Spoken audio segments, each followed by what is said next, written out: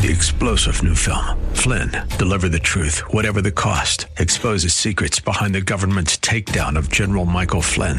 Flynn knew what the intel world had been up to. He ordered the first audit of the use of contractors. This set off alarm bells. He told the truth. He was the most dangerous person for Donald Trump to hire. They had to get rid of Flynn. Flynn, deliver the truth, whatever the cost. Available now. Watch it today. Go to salemnow.com. salemnow.com.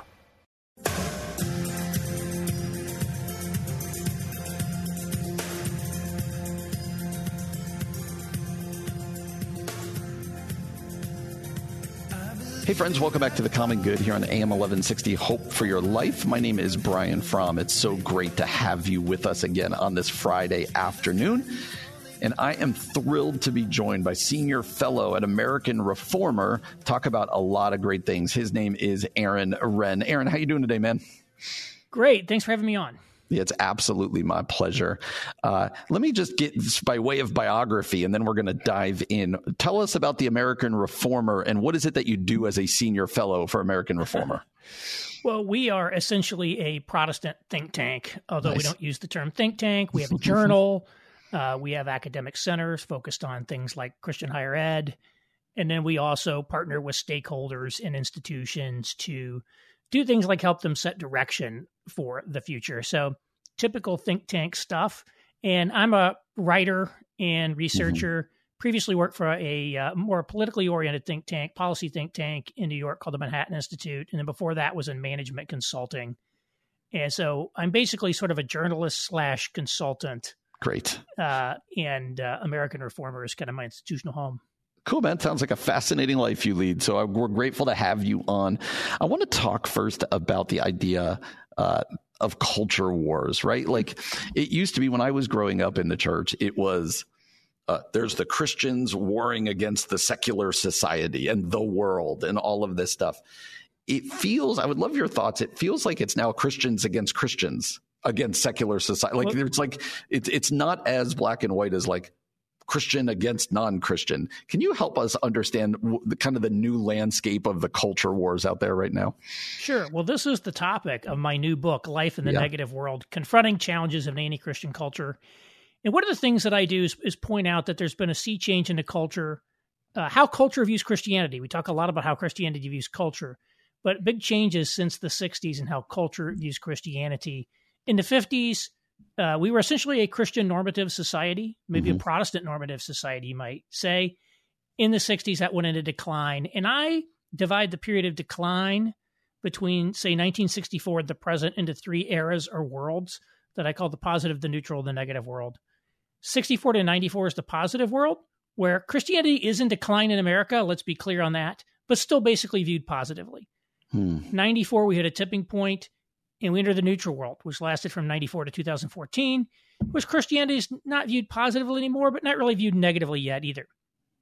And in 2014, we hit a second tipping point, in which now for the first time in the 400-year history of America, Christianity is essentially viewed negatively by elite secular society. Christian moral norms are expressly repudiated, and Christianity is essentially viewed as a new primary threat to the new public moral order.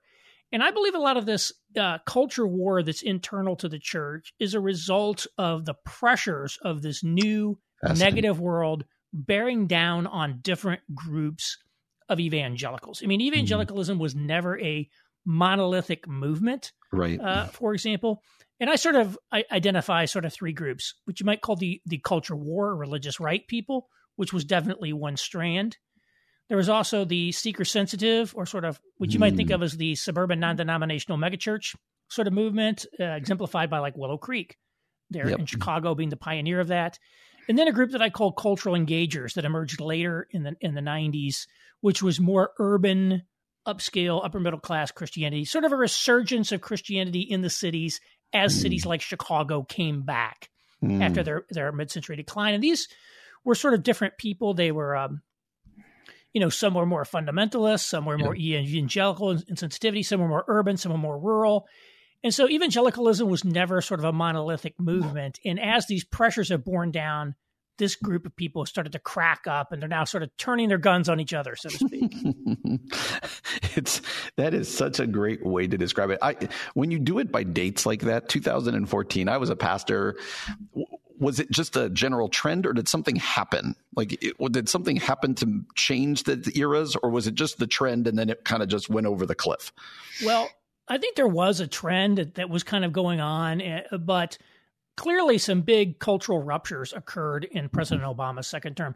Keep in mind, in 2008, President Obama campaigned as an opponent of gay marriage. So did Hillary Clinton.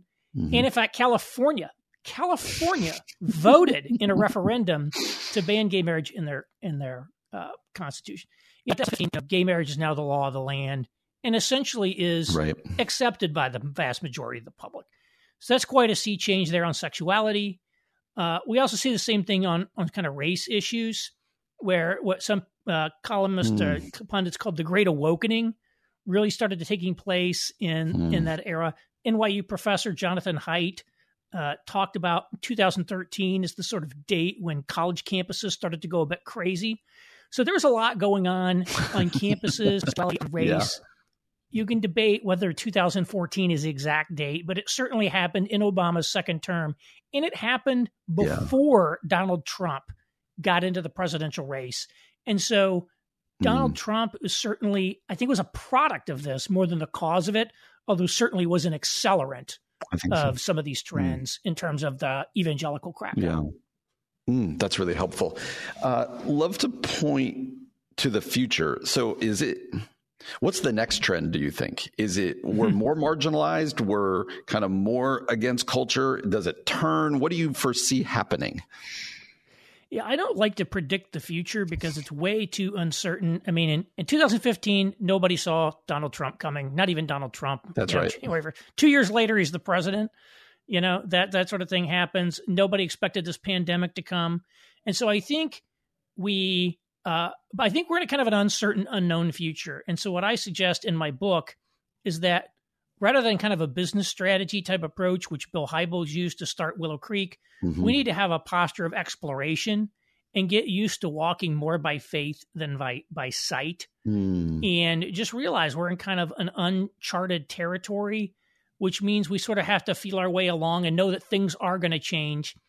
And what we shouldn't do is just project the trend straight into the future, assume Christianity's having a going out of business sale, adopt this fatalistic thing, because there's no room for God to show up in that. That's right. And so we don't know what the future is going to hold. It could be really, really bad, worse than we think, but could also be pretty good. Yeah. But I do think we need to make adjustments in terms of how we think about our role, both as the church and in American society, as we might think of as a moral minority that cannot necessarily aspire to, political dominance. Absolutely.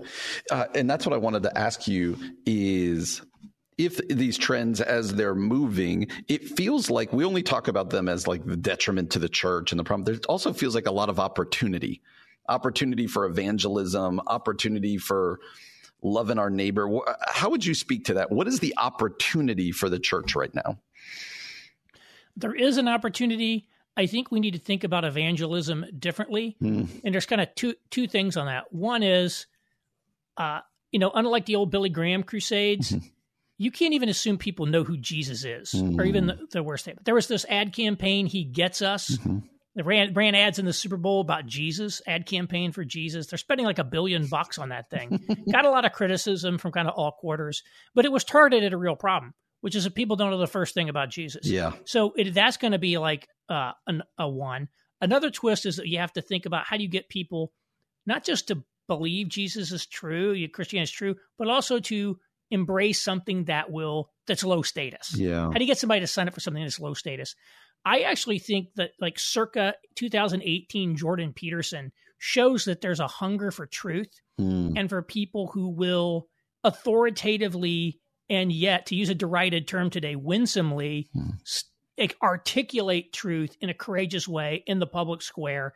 And he attracted massive numbers of young men to him because he was saying things that were true, but maybe a little bit politically incorrect. That's right. And so I think clarity on truth, an idea I borrowed from theologian James Wood, is a big opportunity for us to articulate and communicate the truth in a new way. Maybe not in a bomb throwing way, but not in a fearful way either.